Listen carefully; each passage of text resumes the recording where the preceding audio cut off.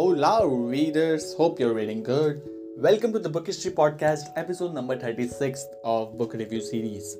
So, today we're going to read this book called Auroraa, written by Amee ShivRam. So, this is a book full of chapters guiding about living a good life through simple words. Of course, such a book is needed as we end this year 2021 so that we can embark on 2022 with smiles on our faces.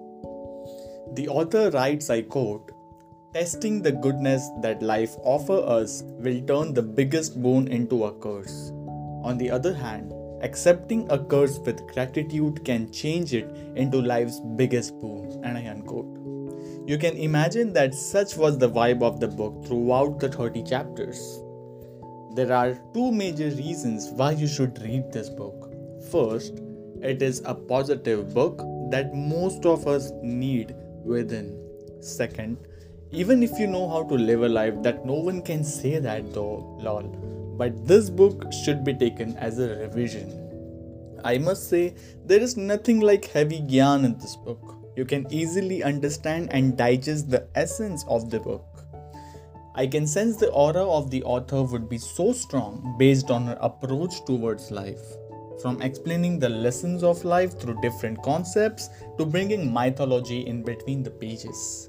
This Auroraa, the light within, actually did help me clean my inner world. So I would like to mention here in this podcast especially, like while I was reading this book, I felt it very light. I felt that there are some energies of the author, I would say, that she was so positive. She has not written any single negative thing in this book. And her approach towards life, that even if someone says bad, even if someone is so negative, she tells that we should also have this compassion, we should also have this strong determination, this courage. So these are all the things that we know in our life that we should have. But the author, as I said, that it is a revision. Like everyone should really read it. And especially as we end this year, this book is a treat. I am really sure about it.